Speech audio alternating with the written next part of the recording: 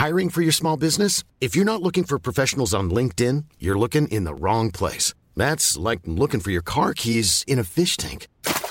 LinkedIn helps you hire professionals you can't find anywhere else, even those who aren't actively searching for a new job but might be open to the perfect role. In a given month, over 70% of LinkedIn users don't even visit other leading job sites. So start looking in the right place. With LinkedIn, you can hire professionals like a professional. Post your free job on linkedin.com/people today. Here's a cool fact. A crocodile can't stick out its tongue. Another cool fact, you can get short-term health insurance for a month or just under a year in some states. United Healthcare short-term insurance plans are designed for people who are between jobs, coming off their parents' plan, or turning a side hustle into a full-time gig.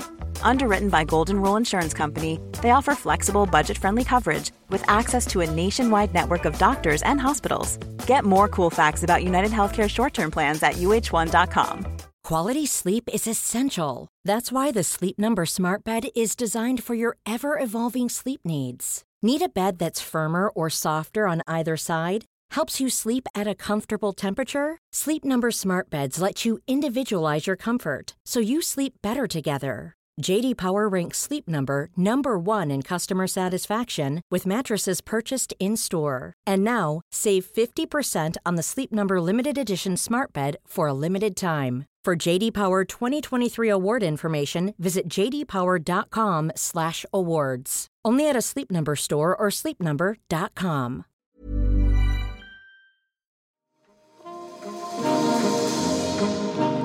Hi, I'm Raj Punjabi, Head of Identity Content at HuffPost. And I'm Noah Michelson, Head of HuffPost Personal.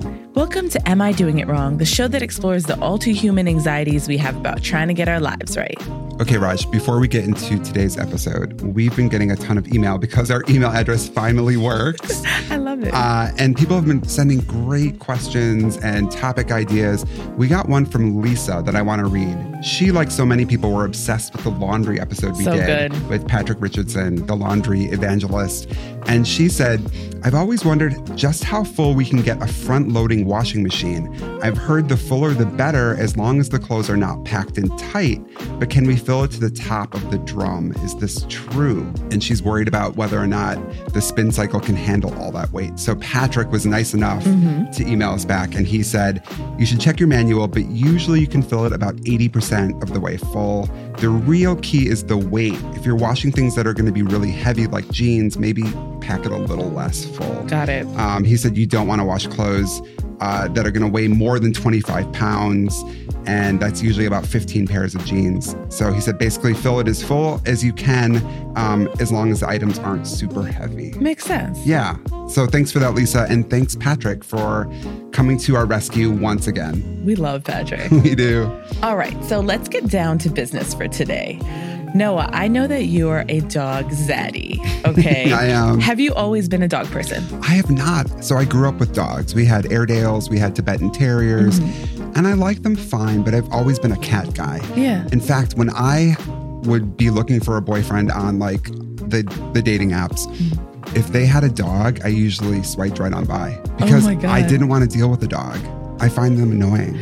But, oh, no. Okay. But now I love dogs. I know. Now that I have a dog, I'm obsessed. So that's all it really took. Yeah. Are you a dog person? I mean, it works like that. I've been a dog person my entire life. I understand them. They understand me. I am a bit of a dog. Like, I'm just excited all the time, etc.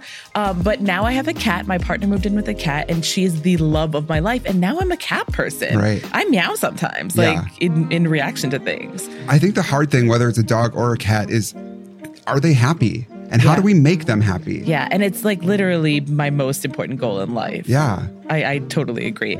Thankfully, today we have Dr. Emily Levine with us. She's an animal behaviorist with a background in veterinary medicine, and she is just the queen dog whisperer. Let's get Emily in here and figure out what the hell's going on with our dogs. Let's do it.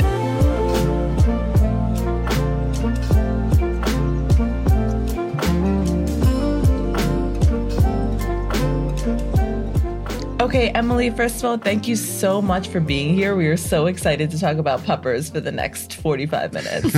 I'm excited to be here. I'm really excited to talk about this information. Wonderful. Okay, first question.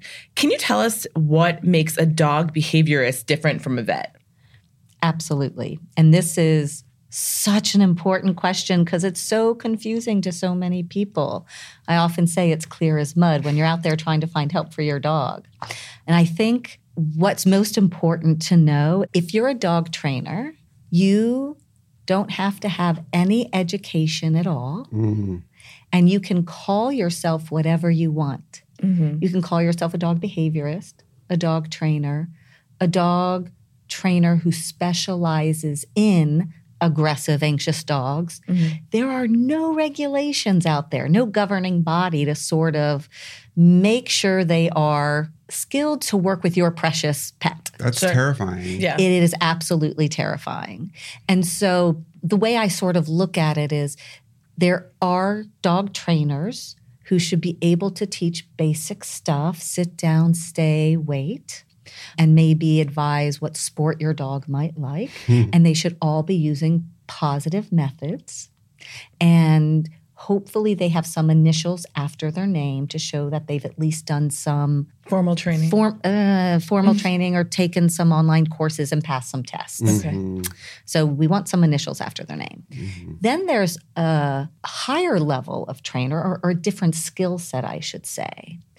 And these generally are called dog behaviorists or behavior consultants. And they should have the letters IAABC after their name. It's a different skill set. So those dog trainers have done a little more education and work to work with dogs who don't just need basic dog manners, but who may have some anxiety issues or aggression issues. And then there are veterinary behaviorists, which is, what I am. So I'm a veterinarian. I went to vet school. I did an internship. I practiced in regular medicine. I then did a residency in animal behavior at Cornell. And what we do is, in addition to learning traditional medicine, we then become proficient in psychopharmacology, behavioral endocrinology, different type of neurology. Because when we're looking at dogs as a veterinary behaviorist, we should know all the stuff that a dog trainer should know or a dog behaviorist should know and what behavior mods. But we have the medical knowledge to know, is there a physical issue that is causing the behavior problem? Is there a physical issue that's making it worse? I would say the number one thing I see in my practice that makes dogs, causes anxiety or aggression or making it worse is discomfort and pain that is just easily missed for so many reasons. It's very, very common. So we can prescribe treatments for pain, but we can also prescribe behavioral medications for our pets if they're having compulsive disorders or severe anxiety disorders or a lot of frustration or aggression. So as a medical professional, we sort of can look at both the internal factors and the external factors and sort of do like an overall treatment plan. Well, this is why we have you here, because nothing but the best for our whole listeners. Package. Exactly. Yes.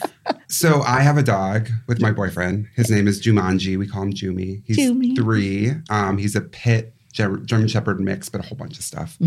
He's a rescue. So I'll probably talk about him a lot. But one of the things I wonder about, and I think this is a great place to start, is just how much do we know about what a dog is thinking? Yeah. And is there more research that's happened in like the last 20 or 30 years? Or is it still a mystery? I have no idea what's going on in his head. And it's the most frustrating thing. And I know you stare into his soul just asking. And I talk to him like I do. But what do we know about what dogs understand or what they are thinking? We still have a lot to learn. But what we can certainly say is that dogs certainly do think. They have to, or they couldn't survive and adapt. So an example of that is they have to know that, hey, when, this person's opening the fridge, they're probably going to get out food, so I better get in there and hang out and, wait politely or pester them not so politely for food. Yeah. They have to be able to make associations or they wouldn't survive. We all do. Yeah. And that's thinking. They also have the basic emotional parts of their brain that allow them to feel or experience anxiety, frustration, aggression, care, of friendship. These are basic parts of the brain. These are not special to humans. That has been proven. So the emotions and the motivations are what allow the animal to really think and make associations and things of that nature. So interesting. Yeah. And this is kind of a continuation of that question. I mean, and in the way that we know that they sniff things to kind of figure things out. They shake hands by sniffing butts, I've heard. So can you tell me a little bit about that? I like that, yes. Dogs have a wonderful sense of smell. So they get a lot of information by smelling. And I don't think we have the faintest clue all the information they're getting from that sense. But that's a huge sense for them. In fact, there are some dogs that I'll see that they'll make a decision if they like someone or not only after they sniff them. Yeah, totally. And you know when you see dogs meet, how they they'll sniff the head, then if that's okay, they go to the butt. You know, I call it speed dating. You know, you're going to get a lot of information very quickly and decide if you want to hang out or move on. Right. So dogs can get a lot of information from sniffing, and it's a great way to enrich their world. Dogs also have an excellent sense of hearing. They can hear things we can't. Yeah. They also are, and most people don't realize, they can see color, but they're red-green colorblind. So they'll see shades of blues and yellows as opposed to reds and green. Oh, interesting. But they can see color. Okay. So just like us, they have all the senses, you know, to help them interpret their world, navigate their world, and help make decisions about things. The smell thing is so cool to me because I've watched, you know, hundreds of dog documentaries. Yeah. And I feel like I remember there are some emotional and physical support dogs that actually can smell certain enzymes and body chemicals as to when someone is going to have an episode. Yeah. I mean, this is crazy to me. It is fascinating. There are dogs who can be service dogs for if someone has like their heart rate is getting too low, the dog will alert them to take a pill, or you're about to have a seizure. Yep. And well, this doesn't require smell, but I still think it's cool. Like people who can't turn over and bed themselves, but they have to, otherwise they'll get bed sores. Yeah. The dog can lay next to them and they sort of hold on to the dog and the dog will sort of turn them over. I mean, it's really, and they have dogs that sniff out, you know, cancer cells. Yeah. They also use dogs to sniff out in airports, not just drugs. I mean, I think most people are like, oh, they're here to sniff drugs, but also cash, large amounts of cash. Wow. They're narcs. Oh, I maintain, and I'm going to say it throughout this episode, that dogs are better than humans. Oh, 100%. I would rather hang out with a dog 150%. We do not deserve that. No, not at all. Dogs don't have agendas, right? Like they're just innocent and pure, and they wear their emotions on their sleeves, so to speak. Yes, like there are no hidden agendas. So not true. At all. And because of that, and the whole purpose of this episode is really that we want to make our dogs as happy as possible. Absolutely. So let's talk about that. But I think to start, we should talk about how do we know if our dog is happy?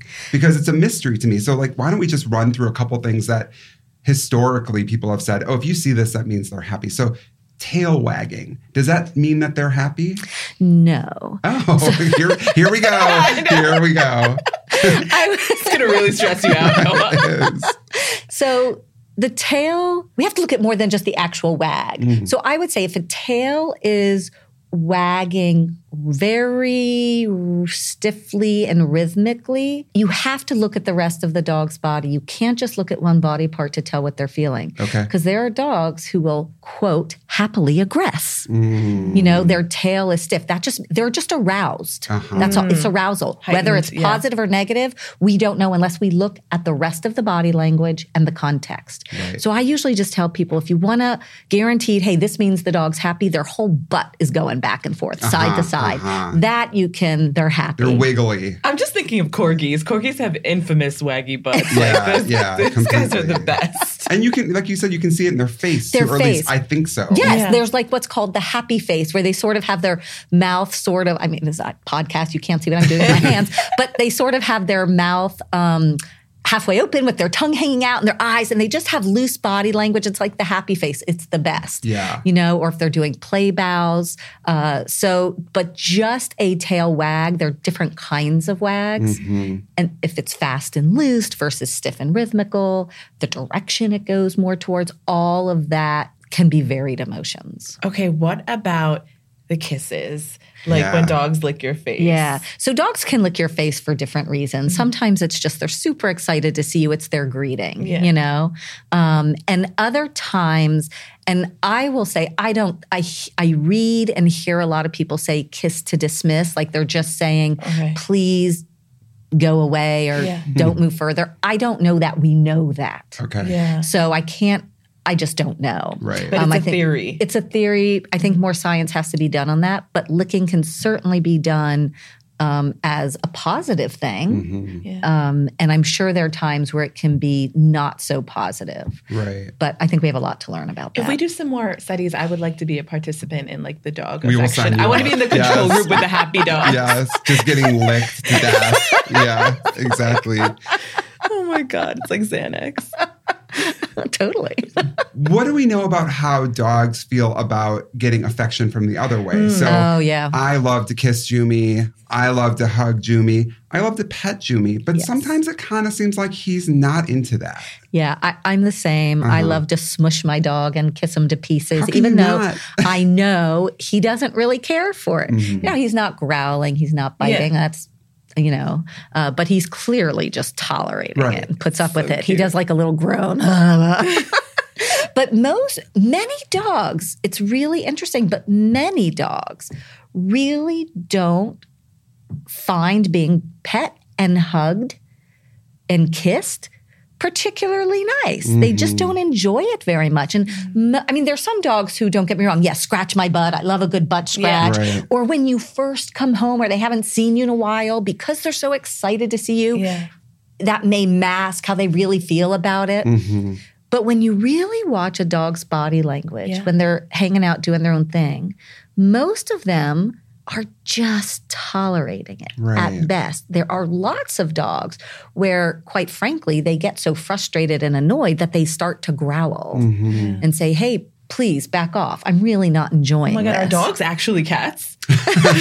This is the secret of this show. Illuminating. But this breaks my heart a little bit because I don't want to stop doing that. I but know. It sounds like I should, Well, you know, this is where we have a little bit of like a culture clash, human culture and dog culture. Right.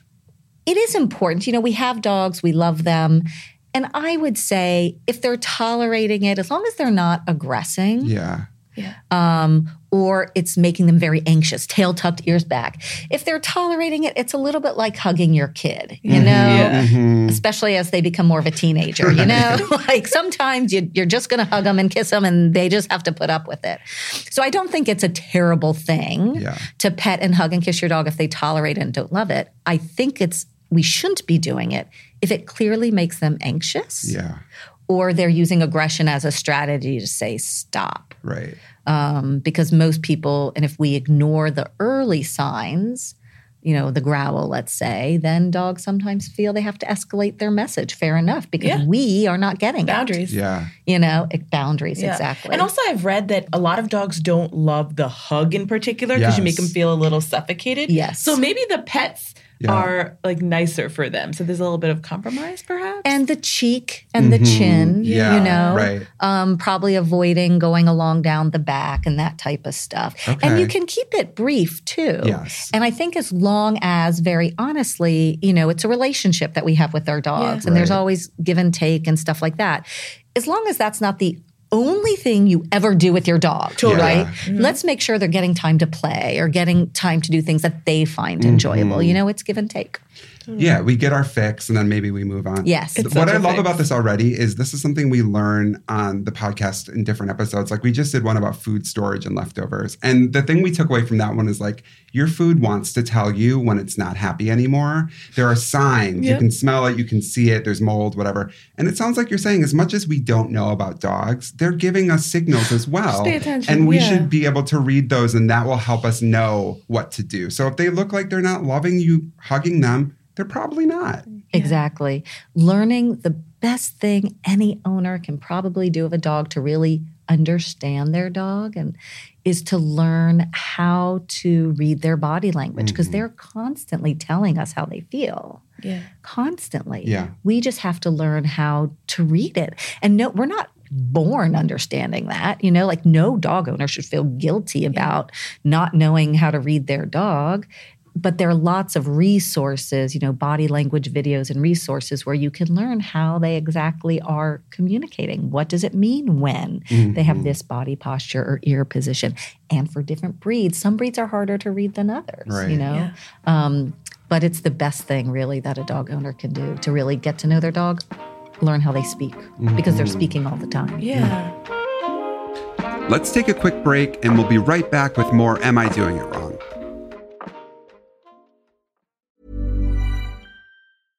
This is Paige, the co-host of Giggly Squad, and I want to tell you about a company that I've been loving, Olive & June. Olive & June gives you everything that you need for a salon-quality manicure in one box. And if you break it down, it really comes out to $2 a manicure, which is absolutely insane. It's also so easy to get salon-worthy nails at home with Olive & June. The difference between how your nails used to look when you did them yourself and now with the Mani system is a complete game changer. The best thing about Olive & June, too, is it's a quick dry. Dries in about 1 minute, lasts for 5 days, and full coverage in up to 1 to 2 coats. Visit oliveandjune.com/perfectmani20 for 20% off your first system. That's oliveandjune.com/perfectmani20 for 20% off your first system.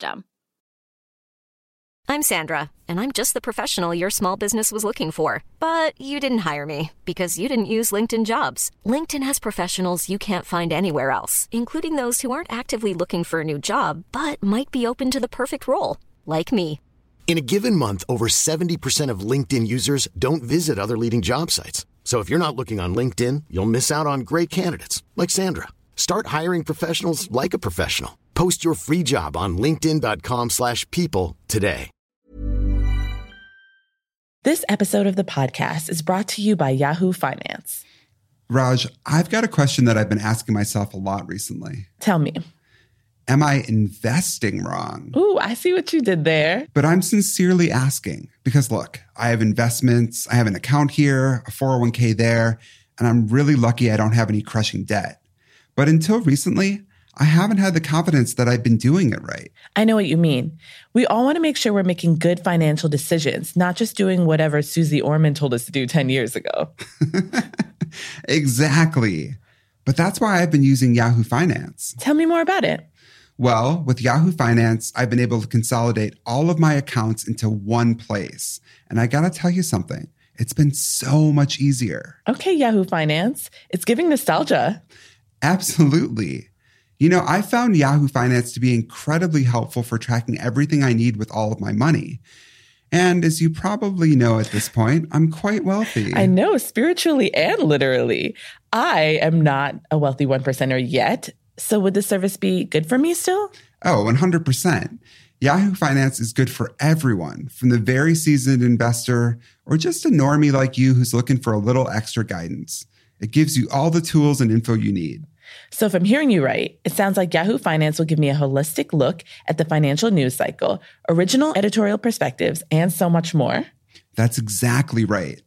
And let's just say Yahoo Finance is going to be the perfect place to link all your brokerage accounts for a unified view of your wealth, including your 401k and other investments.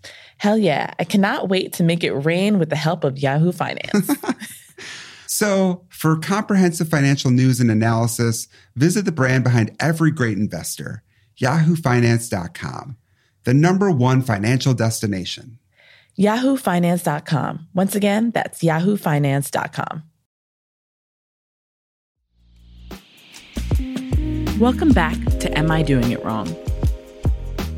What about taking dogs for walks? Will you lay out for us the ideal things we should be doing? I read somewhere recently that this person was saying, I have 2 different kinds of walks. I have the walks that are for me, and basically I'm taking the dog out to get the dog's business done and then, a little exercise. And then I do what I call a sniff about. And that is when I actually know the dog is just, I'm going to let them sniff. And we might only make it 2 blocks in 25 minutes because they're sniffing every single third foot, but I'm going to let them do that. So talk to us about your thoughts on walking a dog. Absolutely. And I would say this depends on the dog, their age, their health, all that good stuff. But generally speaking, when people go on a walk and don't let the dog sniff, I equate that to like, I'm going to take you to a movie theater, but I'm going to blindfold you during the movie.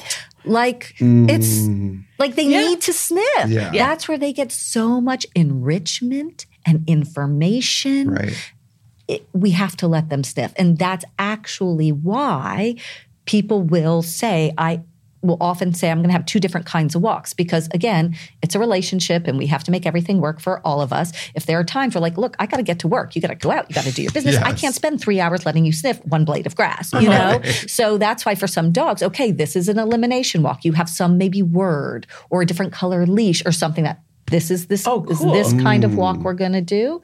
And then you should, if the dog is a dog who likes to sniff, make sure you go on sniffaries or whatever, sniff walks. And who cares? I don't care if they just stay in one spot right by the door. For them, that's what can be very enriching. Yeah.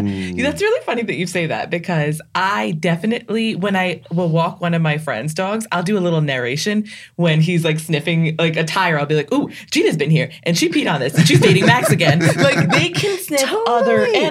They want to know what's going on in their neighborhood. Yeah, for sure. I'll call it P-mail. Oh my God. They're leaving little messages. Or when my dog's sniffing a lot at a particular post all the time, I just like, it's their little Starbucks. They're hanging out. Leaving messages. I love that. It's adorable. I'm lucky because Jumi never barks unless there is some kind of danger. He's not a talker in that way, which I love. I had dogs growing up that were definitely barkers. Yeah. But let's say someone does have a dog that's a barker and they want it to be barking less. What can you do? What they need to do is figure out, and this is where you want to enlist a qualified trainer. You need to figure out why the dog's barking. If they're barking, so I would say a common thing that I see is dogs often bark to get attention because and again, people, we're busy. And sometimes we know that dogs need to go on a walk and they need exercise and they need to play. But some dogs, and what most of us forget or don't make enough time for, myself included, is that dogs also need mental stimulation and enrichment. Yeah. A lot of these dogs are very smart, but they're bored. Yeah. Really bored. And so there are different levels of enrichment. So let's say it's a dog who's barking and it's deemed, okay, this dog needs a little, he's bored and frustrated. And so he's barking because he wants to do something. There's like elementary school level enrichment, high school level enrichment, and collegiate level enrichment. And so they're dog foraging puzzles. I consider that elementary school level. A lot of the dogs that I end up seeing need more high school or collegiate level. So things like trick training. I don't care if dogs know trick, but it's the act of learning that is fulfilling and tiring. And so like, I know I have a little dog. I taught him how to like get a tissue and I make the sneezing sound or put toys away in a toy box. And another great sort of enrichment for dogs who really need it is scent work, where they have to solve odor problems. So that's a great thing. So if you have a dog who's like barking because they're not getting enough stuff and the owner walks them, say, hey, I walk them, they go out in the yard. What else can I do? They're probably bored and they need to work their brain more. And the smarter the dog is, that means you're going to have to teach them a lot of things because once they learn something, that no longer counts as mental stimulation. That's like me asking you, what's 1 + 1? What's 1 + 1? Oh my God, I'll go bark at something, you know? So if it's a dog who just needs more stimulation, really doing that cognitive enrichment is huge. What is that scent work? Give us an example of something that you would do. Yeah, great. So there are it's turning into this big dog sport, scent work. And there are online courses people can take to do with their dog. That's what I did. There are trainers that like specialize in it, or have certification in it. And a lot of people think, well, how easy is this going to be for my dog? I mean, my dog has a good nose and it starts with like boxes on the ground and treats in the boxes. How hard could that be? But you do that initial setup just for you to learn the rules of the game and for the dog to learn the rules of the game. And then what happens is you're now just putting, and you usually start with treats, in random boxes so they don't know and they have to figure it out. Got it. Now you're making it harder. Now you're going to put one of the boxes on a raised piece of furniture because and airflow. Do you have windows open? Do you have a fan on? Do you have the heat? Because now what happens is smells form odor cones. Interesting. So they're really solving odor problems. And then you can elevate from treats to scents, really doing scent work. And then you can do it outside, which is much harder because you have the wind and everything else. Like it tires their brains out so much. I love this. This is like PhD level work. Yeah. So one thing, we are really worried that Jumi is bored because we both work all day and we take him on walks. We take him to the off leash in the park in the morning. We try and get him, but there are just times when we can't. Absolutely. So one thing that we learned was our dog trainer said, when you feed your dog and you just put the food in their bowl, they're done in 30 seconds and you're missing an opportunity. So now we play this game called ping pong, where we take a cup full of kibble and we take a piece and we look him in the eye and then we say, find it. And we throw it across the room. And then he comes back and then we say, find it. And we throw it to another part of the room. So he eats his cup of kibble. It takes 20 minutes and he's running around the apartment. He's activated. He's looking for something. Yes. And he's learning that, this is a game we play. He looks forward to it. And we've only been doing it for like a week and a half, but he loves it. It's so many dogs love this type of engagement. Yeah. They just love it. And when you think of dogs or cats, they spend a lot of time in nature foraging for their meals. Right. It's a big That's part of how their you have lives. to spend a lot of their time budget on that. Yep. And nowadays it's sort of like us, right? We just, put it in the microwave and get it. We don't have to hunt and do all that stuff. Yeah. And that's something you can do for free. I mean, you can buy those puzzles, but they're expensive. I mean, the dog industry as well. Like the pet industry, you can spend hundreds and thousands of dollars on your pet. And we will. I would, Yes. But if I don't have to spend it on a game and I can just play ping pong with Jumi, I'd rather do that. Absolutely. Absolutely. Yeah. You said something earlier that I think we should re-emphasize, and that's the idea of when you're training a dog, it should be a positive experience. Because I think you still hear about a lot of people who are punishing. Yeah, it's like a weird discipline using shock collars. It's awful. Like that. It's so outdated. Yeah. It's so archaic. And unfortunately, it's still very, very here in the present. So would you say, though, anyone who is really qualified to be giving information, they would never be using that kind of a technique? Correct. Okay. Correct. So if you meet someone and they want you to do that with your dog, you should run the other way. Absolutely not. If they're recommending prong collars or shock collars, or they're talking all about dominant and being alpha, those are uneducated, outdated.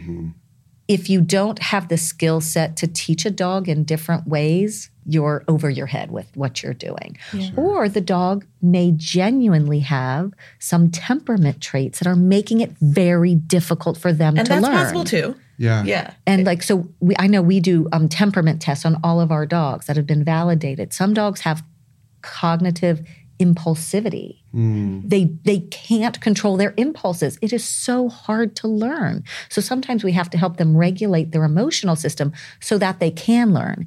And when people don't know that, or obviously dog trainers can't prescribe meds for it if that's an issue, then what people do is, well, what I'm doing isn't working, so I'm going to get more heavy-handed. Right. So if we want to keep our dogs happy, we want people who are teaching them to teach them in a fun, science-based way. Yeah. With clarity. With clarity. That makes a lot of sense. What about dogs that are aggressive? Will you just talk a little bit about aggression? And I think some people think that dogs are bred that way. Is that actually a thing? And what should someone do if their dog is being aggressive? There are dogs where there can be genetic things passed down. So a very ugly topic. But, people who breed dogs to fight. Right. Horrible, terrible, disgusting. They keep records on which dog can do the most damage, which dog is the most aggressive, and they will then make sure to breed those dogs. So genetically, it can be something that is passed down. Now, their dogs will aggress for a million different reasons. And sometimes it is absolutely normal and absolutely appropriate. You stick your hand in a food bowl that a dog is eating and they growl, that dog's not being inappropriate. Yeah. that's like we're being rude. And they're trying to say, back off. Right. You know, I'm not going to stick my hand in your dessert while you're eating it. If a dog is resting, it's one of the few old wives' tales, I believe, let a resting dog lie. If a dog is resting and doesn't want to be bothered, so you go up and pet or hug or kiss and they're like, grr, that's normal and okay. They're allowed to have their feelings and their perspective.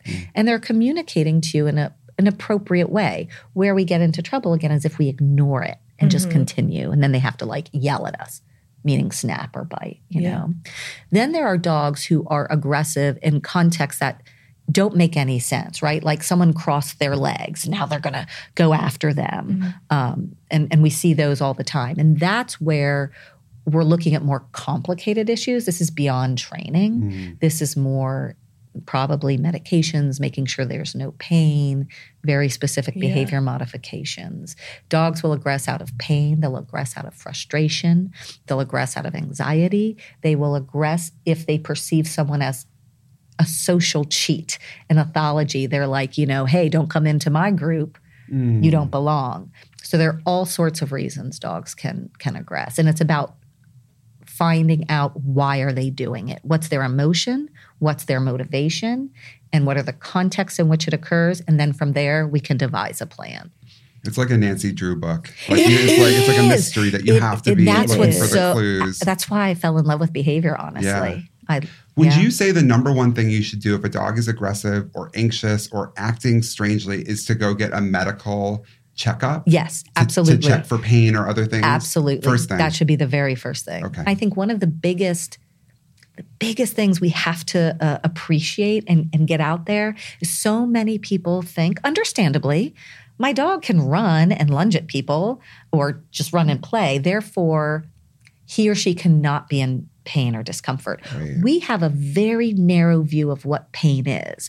People have arthritis. It doesn't mean every time they take a step, they're screaming, ouch. And the way the brain works is the brain is going to suppress pain when the brain sees something it really wants to do. So I've learned that just because a dog runs and plays or can still lunge and react, it means nothing to me. They still could be in discomfort. And I have the luxuries, my appointments are an hour long, and I have a big room. So the luxuries, I can see these dogs just walk the way they would normally walk. And where I find most signs that I'm concerned something is wrong is when they're just doing their normal walk at a slow pace, because that's when I'll see subtle lameness issues. But have them do a trot or a run and suddenly everything looks perfect. So it is the very first thing you should do is and tell your veterinarian, I'm concerned my dog may be in some discomfort. And so we want to palpate all the muscles and all the joints, et cetera. Speaking of pain that you can't see, just like humans who sometimes have clinical depression that you can't see when you're walking down the street, can you tell me about sad dogs? How do we know our dog is sad? Why does this happen? You know, what can we do? Yeah, that's a good question. And, you know, from a scientific basis, you know, should we be using the word sad? Blah, blah, blah, blah. But going over all that, I think if your dog is lying around with sort of that sad-looking face and isn't able to experience joy, so they're not happy when they go for a walk. They're not happy when you want to play. They're not happy when you try and engage them. Then I think we have to look at, is there something medical going on or are we a little depressed? And if so, why? And what can we do about that? Okay. Makes sense. What are your thoughts about antidepressants for dogs? They're absolutely necessary in certain dogs for sure. So, and they work. Yes. So in dogs, we use a lot of the same medicine they use in people. We use Prozac and Paxil and Zoloft, Xanax and Valium, gabapentin, a lot of the same stuff. Brain chemistry is brain chemistry. You know, they use dogs to study Alzheimer's because the pathogenesis is similar. They use dogs to study PTSD. They use dogs for certain anxiety models, all to benefit people. But dogs can experience so many of the things that we can because all of these neurotransmitters, again, basic biology, it's like you have to have emotions to be able to then have motivation and make decisions about what you want to do. So it's like so this is not just a human thing. Mm-hmm. Makes sense. It's in many species. On a happier note. Let's do that. Let's move away from on this. A happier note, Noah once told me that even though Jumi is a big boy, he sleeps in the bed with Noah and his partner, which is just like a sleepover I want to be invited to. Like the cutest thing on planet Earth. And I can't imagine because my tiny cat sleeps in the bed with us and it's still like absolute chaos all the time. Yeah. Is that okay for Jumi to be in the Please bed say with yes. us? It's absolutely okay. My dog sleeps in my bed with me. The only time it's not okay, or I should say safe, is if you have a dog that when you move in your sleep, it bites you. You know, that type of thing. Like if the dog's going to show aggression, then it's probably the safest thing to do to not allow the dog to sleep in a bed. Mm-hmm. But that's again, like sort of an outdated, archaic, you know, your dog sleeps in the bed with you or is on the furniture, they're going to think they're alpha or in charge. Right. You know, dogs just want to be warm and cuddly and have a comfortable place to rest just like we do. So I love that my dog sleeps with me in bed. Me too. That makes me really happy because it is an old wives' tale that like they'll believe that they're your equal or exactly that they can do whatever they want. Which like because we control everything about their lives. Yeah. They're just trying to figure it out. Yeah. You know, it's so crazy. This has been so interesting. I'm wondering, are there any other things you can think of that we like expect from our dogs that we shouldn't? Any myths that you want to bust about how we interact with our dogs or making our dogs happy? Yeah. I think we already touched on this, but it's so important that we just get past this. Dogs want to be dominant. Dogs want to be alpha. It's as archaic as saying women shouldn't vote. Like just let's move on. Mm-hmm. That's a myth. Get a different person to help you if that's what you're being told. I think the other thing really is expecting dogs to let us as their family members or anyone do anything we want to them, and they should never, ever growl or say, please stop. Right. Dogs have their own wants, desires, you know, they're adult beings. Mm-hmm. So we can't expect a dog to let us do whatever we want anytime we want. Sure. And we also can't expect them to be some dogs aren't super social with other dogs and some dogs aren't super social with other people. And that's okay. Mm-hmm. And I think we have to respect that. And you have to get to know your own dog. And you may have to create like who's their friend profile if you don't just have one of these overtly social dogs. So I think let's get rid of the dominant stuff. It's just enough is enough already with that nonsense.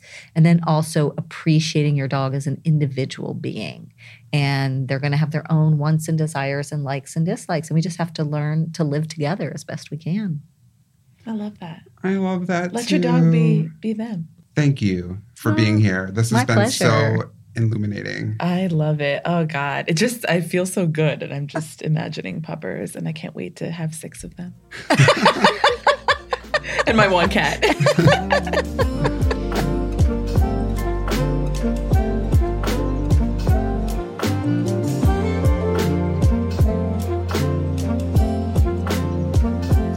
Now it's time for Better in 5. These are our top 5 takeaways from this episode.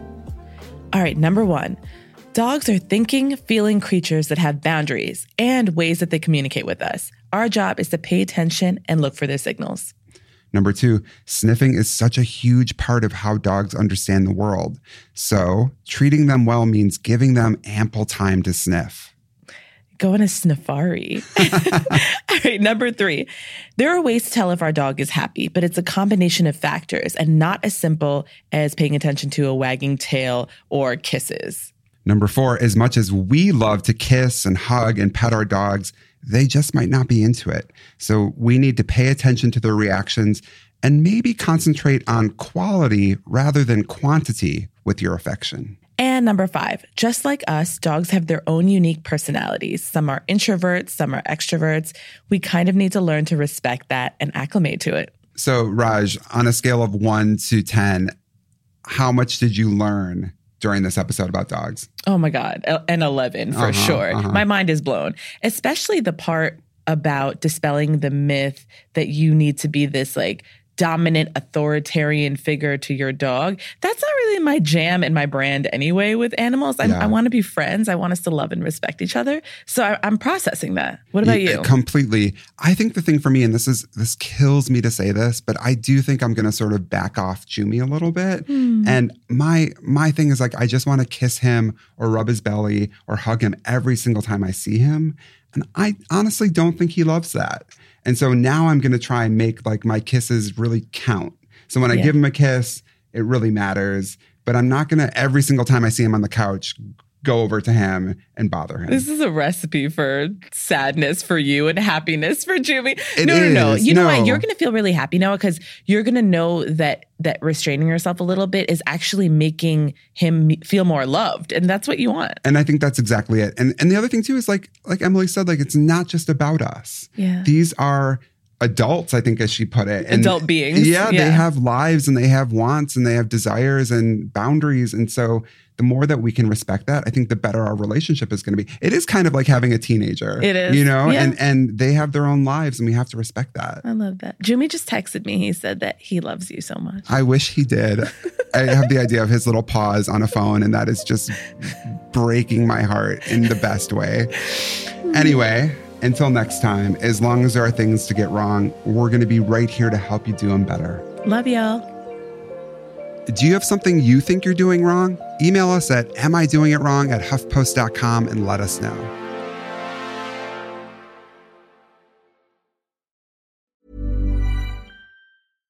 Hi, I'm Daniel, founder of Pretty Litter. Cats and cat owners deserve better than any old-fashioned litter. That's why I teamed up with scientists and veterinarians to create Pretty Litter. Its innovative crystal formula has superior odor control and weighs up to 80% less than clay litter.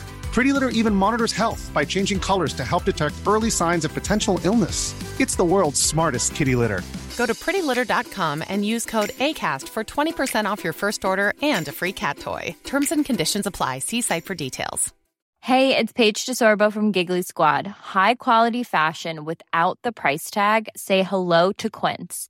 I'm snagging high-end essentials like cozy cashmere sweaters, sleek leather jackets, fine jewelry, and so much more. With Quince being 50 to 80% less than similar brands.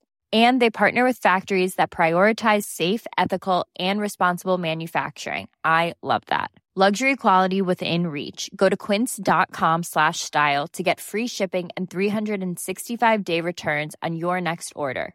Quince.com/style.